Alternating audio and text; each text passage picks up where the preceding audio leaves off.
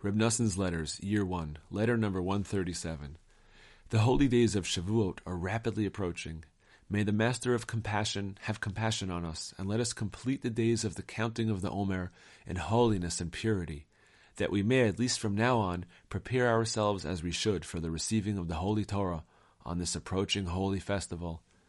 And if we still need to break our hearts very much over this, to plead very much with God, if we still need to weep profusely before Him, as a child cries before his father, that He will also bring us close to Him among the righteous of the Jewish people, who are worthy of receiving the Torah on Shavuot, then even more than this, we must fortify ourselves to be happy every day, because joy is the essential vessel by which we receive the Torah.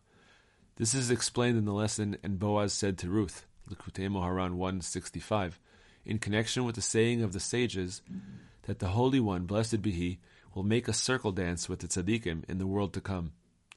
In the course of my writing this, I recalled the lovely glow that is in my heart from this lesson, and I do not know what else to write you.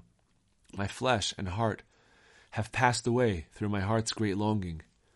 For this lesson speaks about the glimmering of godliness and nullification to the infinite until the residual illumination shines in the intellect. It speaks about how Torah is brought forth from there through an abundance of joy, which is the vessel for receiving the Torah. All this is the underlying meaning of Shavuot, the time of our Torah. What can we say? What can we utter? If we entered the world only to hear this, it would have been enough and more than enough.